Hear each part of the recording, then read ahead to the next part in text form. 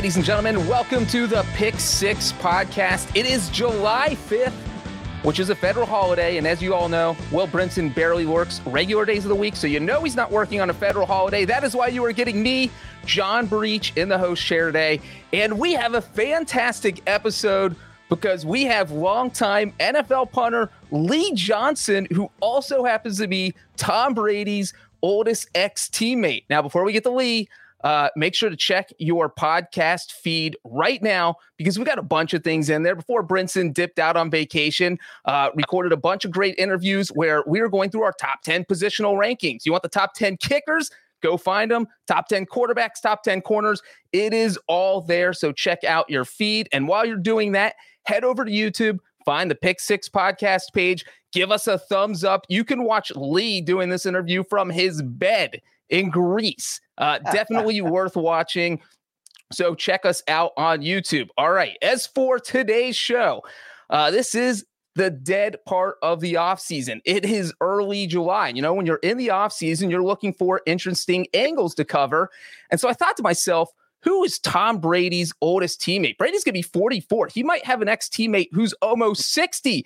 And as it turns out, he does have an ex-teammate who is almost 60, and that ex-teammate is Lee Johnson, who actually turned 60 this year. Lee, welcome to the show. Thanks for coming on. How are things going for you right now? John, it's so good to be here. Thank you for having me. I can't believe I'm doing an interview with a guy that I changed. I got to change your diaper a few times when I was playing with your pops, so this is pretty freaky. But things are really good here in Greece.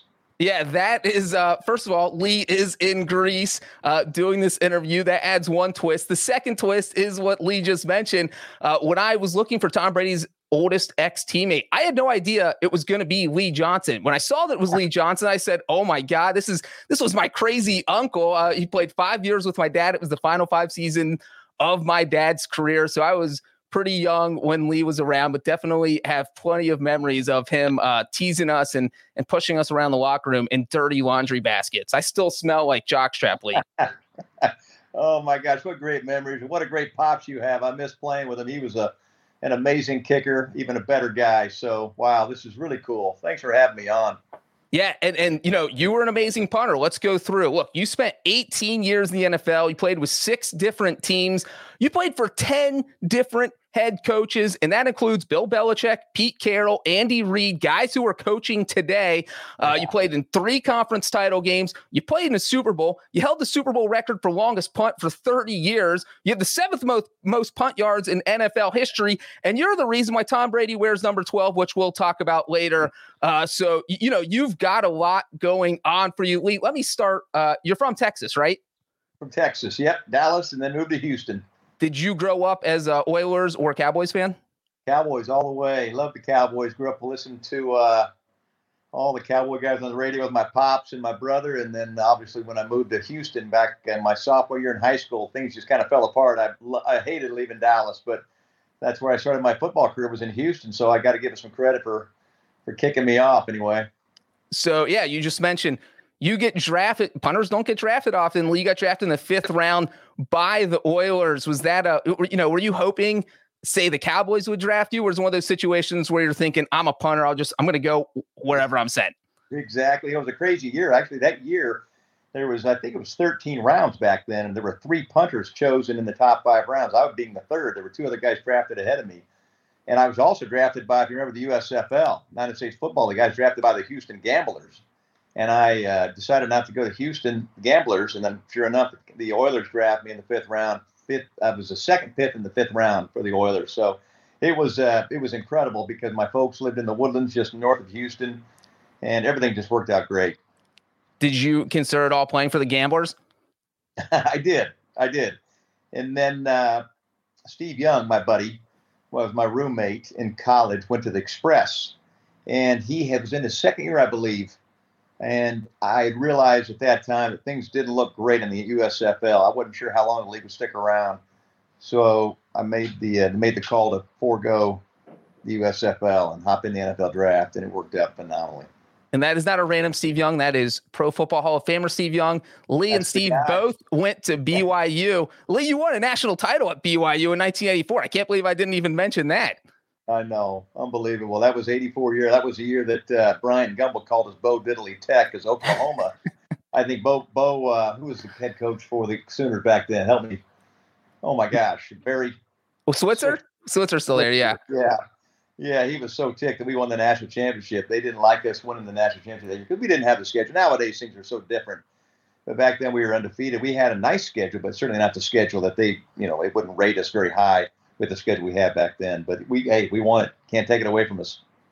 Now, so you're in Houston. I know that your first coach ended up getting fired, I guess. Jerry Glanville takes over, and you were in Houston during the craziest rivalry time, probably in NFL history, that AFC Central with the Oilers, the Browns, the Bengals, the Steelers, and the Steelers were the worst team for most of the 80s, which is kind of the crazy part there. Now, you played for 3 of the 4 teams over a 3-year period with the Oilers, the Browns, the Bengals. You had Marty Schottenheimer, Jerry Glanville, Sam Weiss. You had a front row seat to that rivalry. What was it like playing in the AFC Central back then? I love the AFC Central. And of course, Hugh Campbell kicked it off when I was there from the Canadian Football League, and then he was quickly replaced by Jerry Glanville, who was an absolute crazy man. The guy was totally hilarious. He thought he was, help me with the guy he thought he was, always wore black. Oh my gosh. Johnny Cash. That's right. And he was as crazy. He was that crazy, you guys. Jerry Glanville was a treat to play for. And then, of course, you roll on into Marty Schottenheimer and the Browns, and they were fantastic. We went to the AFC Championship game that year that I was there for a short time. And when we played the Broncos, and Ernest Miner fumbled right on the goal line for us to go to victory. And then I move on to the mighty Bengals and Sam Weiss and, of course, Dave Shula. Oh, my gosh. Who else? Coslett? Bruce Coslett. But Sam, what a treat Sam was. He passed away, didn't he, just recently? He did. Yeah, I really liked Sam. He was a pioneer. He was a lot of fun. Now, you mentioned that Ernest Biner game. That's that's still the fumble. It's one of the most famous losses in AFC title game history. She had the Browns in 86 losing on the drive, then 87, the fumble. You were there such a short time. Was this one of those, were you like, man, I'm going to get to the AFC title game every year? Or was this one of the heartbreaking, wow, this sucks? Well, it does suck, as you know. Not many guys get to play in the AFC Championship game, and very few, even much less, get to play in the Super Bowl. And then, of course, we go on to have that awful 90s at the Bengals, so you realize just how hard it is, and it continues today with Cincinnati. I know they've been to a playoff. Help me with this. They've been, since I left in 2000, have they been to one playoff game? They've been 7 times, but they have not won any. Yeah, wow, unbelievable. Man, what a team. I love the Bengals. What a cool team. But it's fun. Playing in the playoffs, it's a whole different level. And then you get to the championship game, and that game especially against the Broncos. And, wow, just going back in time, it was really fun. But, man, I felt just terrible for the team when Ernest had that fumble. Great memories, though. Thanks for bringing them up. Way to ruin my trip. Well, you got to get over that pretty quickly because that was the 1987 AFC title game. Boom, 1988. You're back in the AFC title game because you signed with the Bengals. You guys win it. You're headed to the Super Bowl. And Super Bowl 23, unfortunately, it feels like we're only going to talk about horrible losses for you. We're going from the Ernest Biner fumble to Joe Montana to John Taylor game-winning touchdown. But before that happened, during Super Bowl 23, you set the Super Bowl record for longest punt. And that record stood for 30 years until Johnny Hecker broke it in Super Bowl 53 against the Patriots. So let me just ask you, what do you remember? It was a 63-yard punt. I think John Taylor had a crazy return. What do you remember about that play and about that game? Well, that game was, first off, I remember Donald Trump and Chrissy Brinkley in pregame warmups, and I remember Chrissy talking about me. Anyway, we won't go there. But no, it was a super windy game, and the punt was actually, I hit the ball really well, but it rolled. So I wish I could say I hit the 63-yarder in the air, but it actually rolled. John Taylor misjudged it. And he ended up picking that thing up on maybe the 3 or 4 yard line, sucked all our guys in, and he ended up taking it almost to the house for trivia. What record was set on that play, the longest punt return in Super Bowl history? I'm not sure if that's been broken. We got to look up into that one. That was the longest punt return in Super Bowl history as well. It might still stand. That might be the Super Bowl record for only play where 2 Super Bowl records were broken on one play. Exactly. Yeah.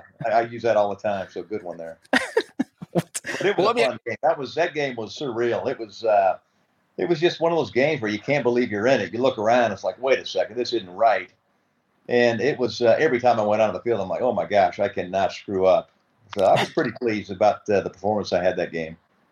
Now, obviously, end of the game didn't go your way. Did you feel, the defense did a pretty good job of shutting down Joe Montana and the offense? Obviously, Jerry Rice put up over 200 yards, but, they shut down everyone else on the offense. Did you think maybe, hey, the 49ers have to go 92 yards to win this game in under 3 minutes? Did you think maybe you were going to get a ring? You know what? I thought for sure we'd get a ring. That's a long ways to go. We did shut them down most of the game, but we couldn't get things going. If you remember, our offense going into that game was a powerhouse. We scored. We had James Brooks. We just could make big plays, and they shut us down. It was the weirdest game, but it was a defensive shootout. And sure enough, you never think, well, let me take that back. Joe Montana, in the last minute, how many times has he done it before? So you're on Rice and Taylor. Anyway, it's just one of those things where you just don't know. You with a minute on the clock and 83 yards to go, that's still plenty of time for Joe Montana. Yeah. Now, let me ask you one more about the Super Bowl. You're a punter, so basically you have to sit on the sideline pretty much the entire game. You're playing only 5 or 6 plays.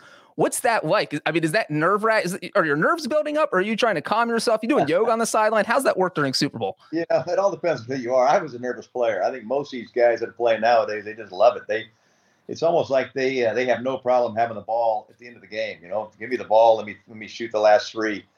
I was a very nervous player. I kind of look back and think, how did I play 18 years? Because to me, it was never really a natural thing. I was always nervous. Now, sometimes I'd get into a game and things would be clicking, and I would just be like, okay, let's go. Let me get out there. But usually when I was going out there, I was like, oh, man, do I have to really do this? So I was always nervous, John. It was just it was crazy. Now, I will take that back. In the Eagles, my last season, in the NFL with the Philadelphia Eagles playing in the NFC Championship game against the Buccaneers. It was one of the few times, it's funny, I say this in my 18th year, but I'm out there on the field. I'm like, man, I've never felt this comfortable. Why does it have to happen now? I'm 41 years old. This doesn't seem fair. So I finally got to feel what it feels like to go out there and almost enjoy being out on the field. That's hilarious that it took that long. Yeah. I feel bad bringing up the bad losses. So let's talk about one of my favorite Bengals wins of all time. We talked about the AFC Central being just an ugly rivalry. So in 1989, the Bengals beat the Oilers 61-7. Now, this wasn't just a beatdown. This was a game where Sam Weish called for an onside kick when you guys were up 45-0 in the second half, kicking onside kicks. Did you kick that kick? And if so, what was going through your mind when the call was made? I thought it was a bad call. It was Sam Weiss totally digging into Jerry Glanville, and I understood why Sam would do it.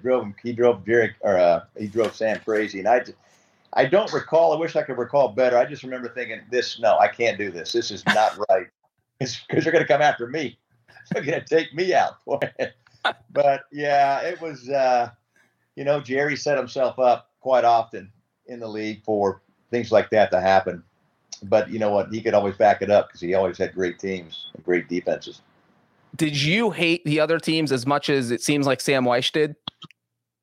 No, I was just a guy happy to be there. I just love everyone. I've never That's the truth. I love rivalries, but I never really got so wrapped up in the rivalry. Whereas Sam and, of course, the Brown family with the Browns, the Cleveland Browns, and that AFC Central, though, it was just, you're right, it was a crazy time. There were so many good rivals every game in conference. It was just something to be proved, probably because everyone's so close. It was just what a great conference.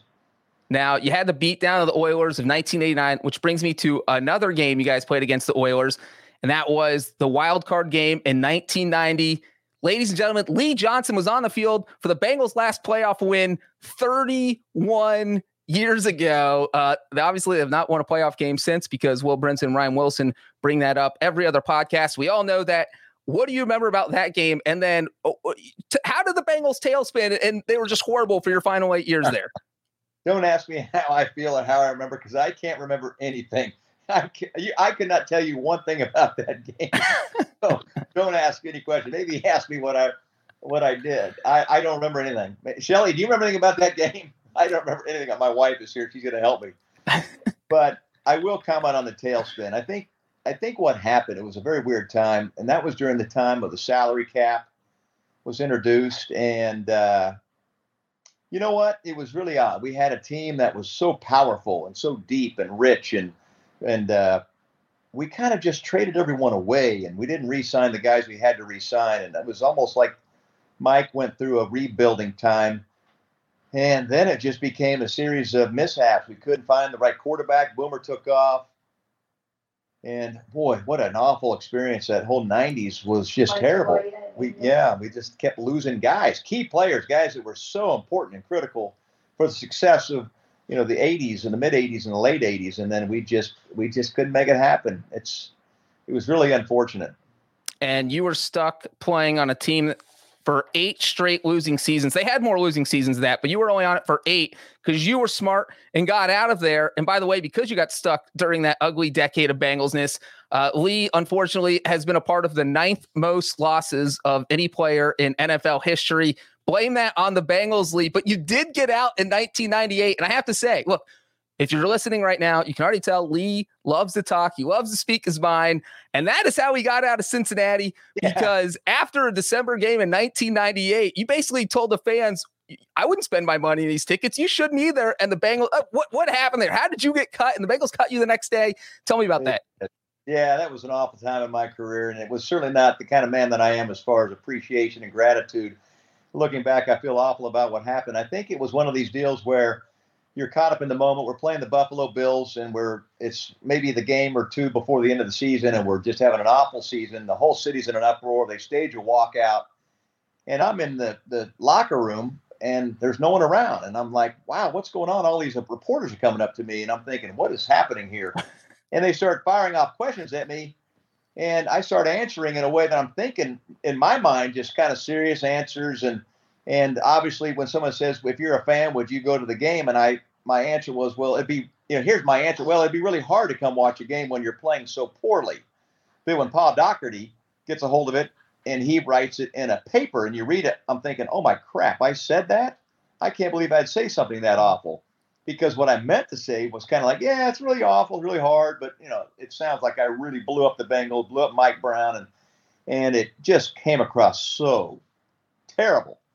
And how it came across in the paper, I totally would retract and feel so badly about. But when I was being asked the questions, I thought, I was just being honest and just doing something you should never do to a reporter. Yeah, I mean, it did. Obviously, I feel like fans empathize with you, though, in the sense they were thinking, we have just watched this team struggle for 8 years and kind of felt like this is someone who's been on the inside. And they're like, well, it's glad that someone feels the way we feel, even though maybe it didn't come across that way. Yeah, I think so. I think it's a big part of that. And I was definitely frustrated with Mike and the Brown family on how they would do things and make decisions and make draft choices. And one of the things I did say was, what I like to do is say, okay, here's a model team that's been very successful. Maybe take some of the things they're doing and maybe try to model that and work it into your decision making. And I think I even brought that up in the article. But it's just something you don't do as a player. It's just not appropriate, not right, and therefore I was pulled out of a meeting on Monday morning within 5 minutes of the start. They perfectly timed it. They thought about it and planned it, and they pulled me out of the meeting. And I probably would have done the same thing if I was Mike, and cut me right there. So good for him. I probably deserved to be cut after saying that. And this is after 11 seasons in Cincinnati. And to give you an idea of how popular Lee still is in Cincinnati, they ranked the top 50 best Bengals players of all time. And Lee made it on the list. A punter is on the list, number 42. So he is still very, very popular with fans and in the city. But you know what, Lee, it seems that getting out of Cincinnati actually worked out for you, because then you signed with the Patriots in 1999, which was Pete Carroll's last year. What do you remember of that season? We weren't very good. I remember coming in and we just couldn't get it rolling. Drew Bledsoe, and we had a group of guys that were outstanding. We had the players on the team were the same guys that were part of very successful Patriot teams prior to my getting there. But Pete, just for some reason, couldn't get the ball rolling. And Pete now, you look at Pete now and how successful he is, you think, man, what did he do wrong, or what did we do wrong not winning for Pete Carroll, because he is an outstanding coach. But anyway, we couldn't get it rolling. And sure enough, Bill comes in, and I've known Bill from the days he was at Cleveland. And, of course, you knew Bill Belichick from the Giants being the coordinator that he was. And, Bill was great. Bill's definitely he's all serious. He's all business. There's no frills kind of guy. And he does it his way. He has his system. And I think the most shocking thing about me was I probably wasn't playing poorly when he cut me, but he just cut me. It was a really weird time in my career. And sure enough, the day I get cut is the day they start their quest for the first Super Bowl of Tom Brady. I'm sure you're going to talk about that. Well, let's go to 2000. You just said that, they got rid of Pete Carroll. They bring in Bill Belichick. And now you're a left-footed punter. I don't think I didn't mention that, so most people probably wouldn't know that.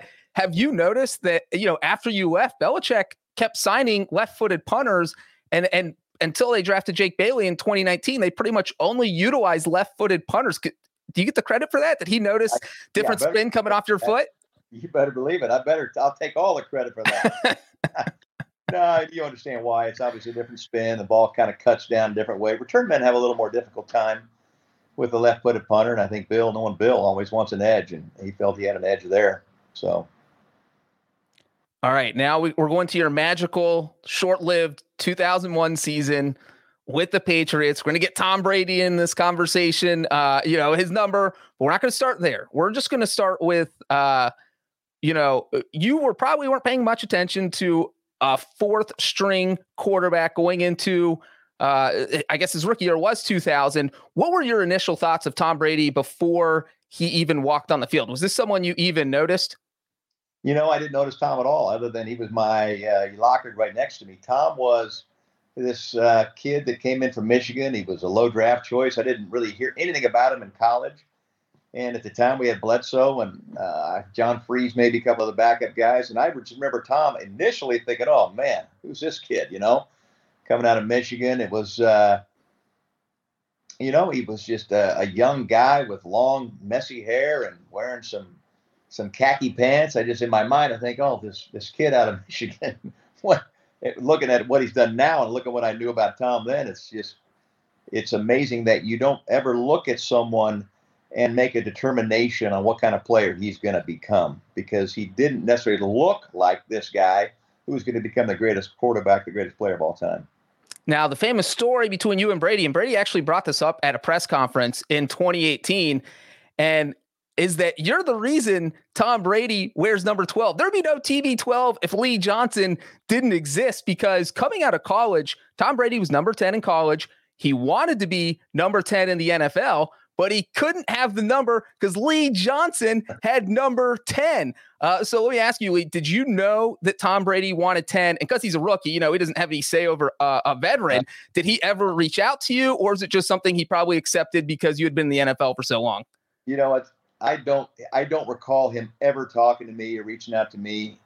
And had he reached out to me, I would have given him that number in a heartbeat, because I'm about numbers. I will say this, that once he tweeted that out, it was as if I never played football. I was a bigger celebrity from that tweet than ever an 18-year player. So Tom hooked me up. But he never talked to me about it that I can remember. I was there so short of a time with Tom that never was brought up. And, I think he was just happy to be there.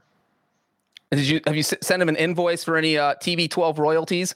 I've been wanting to get his number so I could thank him for the tweet. But no, not yet. But I'm sure he gets something because he's such a good guy.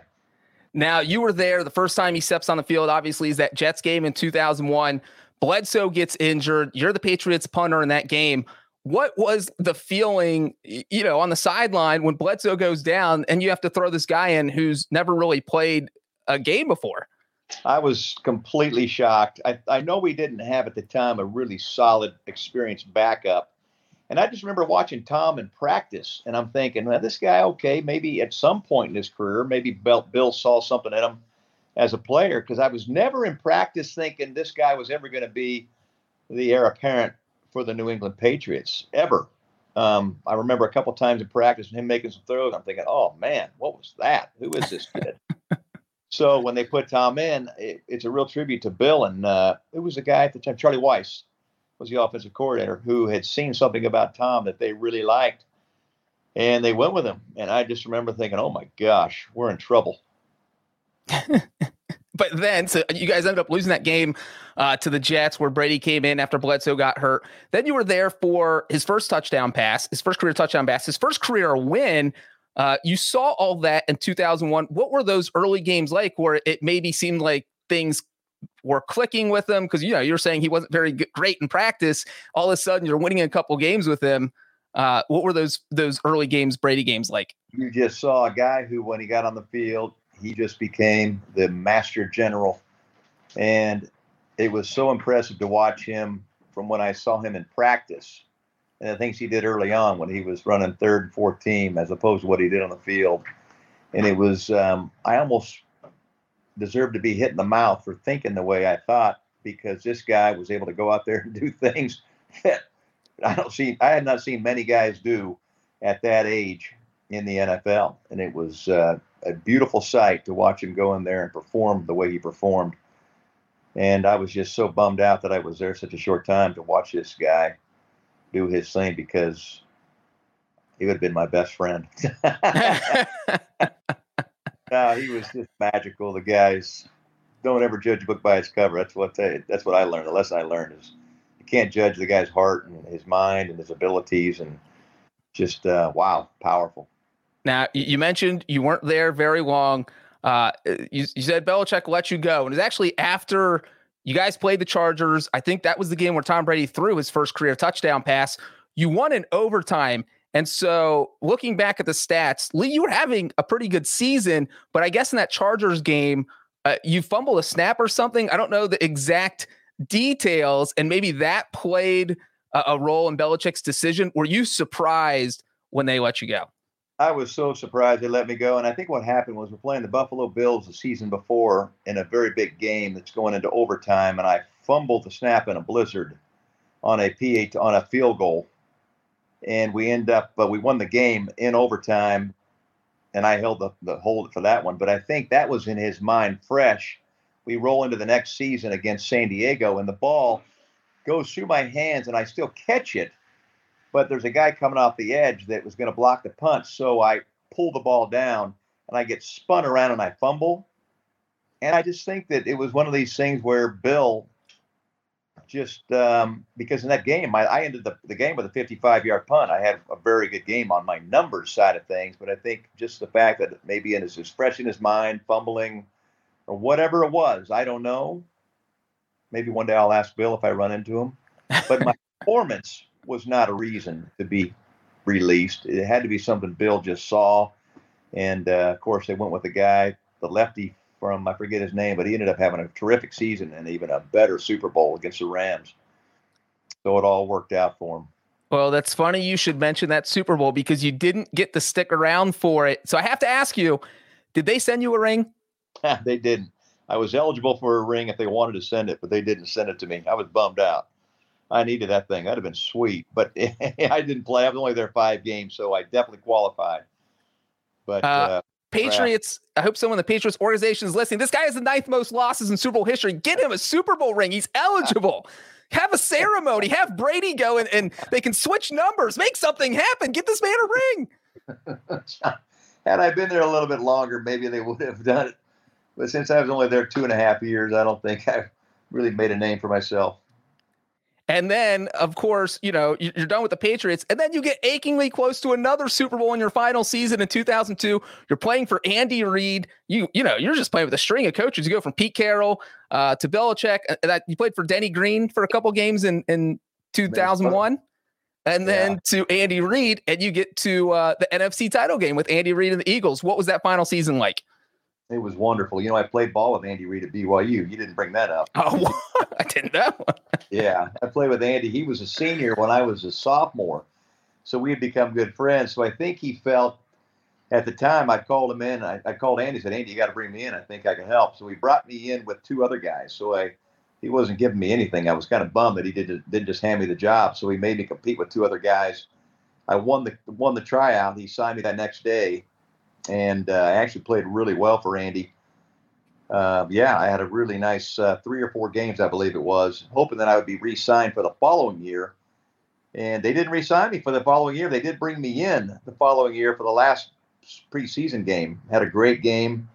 but they wanted to go with a second-year guy, Dirk Johnson, of all guys, who Andy had commented to me that he would probably bring me back if Dirk struggled, and Dirk ended up having a fairly good year. I think I probably would have brought myself back, but anyway, they didn't bring me back, so that started my my retirement. I was trying to get on that year. I thought for sure I'd get on because I'd played so well for the Eagles in that playoff run, and I guess no one wants a 41-year-old guy. Maybe that was a problem there. Yeah, no one plays in their 40s anymore except for Tom Brady, who is now the oldest player in the NFL, and you are his oldest ex-teammate, and you are going to be 60 in November, right? That's right. You got to remind me. Oh, my gosh. I can't believe it. Tom Brady. Who would think of something like that? I can't believe we're on this interview because of that. That's so cool. All right, man. Well, happy early birthday. I hope you enjoy the rest of the trip in Greece, even though you'll probably be home. Who knows how long your trip lasts? Maybe you'll end up living there forever in retirement. But thanks for coming on, Lee. Thank you so much, John. What a wonderful interview. Thank you for thinking of me, you guys. Y'all take care. We will be back Tuesday. Thanks for listening, everyone. See you guys this week.